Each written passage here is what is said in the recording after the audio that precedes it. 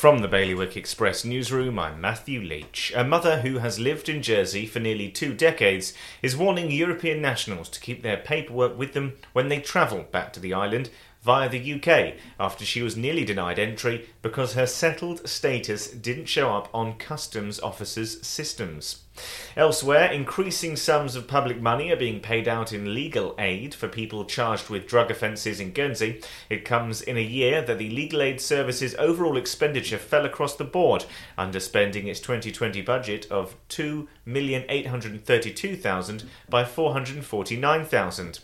Frontline health workers are being encouraged to put forward their ideas for improving local care in Guernsey. It follows the return of the Insurance Corporation Health and Social Care Bursary, which is in its 30th year, and plans to rebuild a St Mary's shed in Jersey, damaged in a fire in 2005, have been thrown out by the Environmental Minister over concerns the agricultural storage could be readily converted into accommodation. For more on this and all of today's stories, you can visit bailiwickexpress.com. Your weather today is going to be a mainly cloudy day. Wind will be a northeast light force 3 and there'll be a top temperature of 19 degrees. And that's the latest from the Bailiwick Express news team.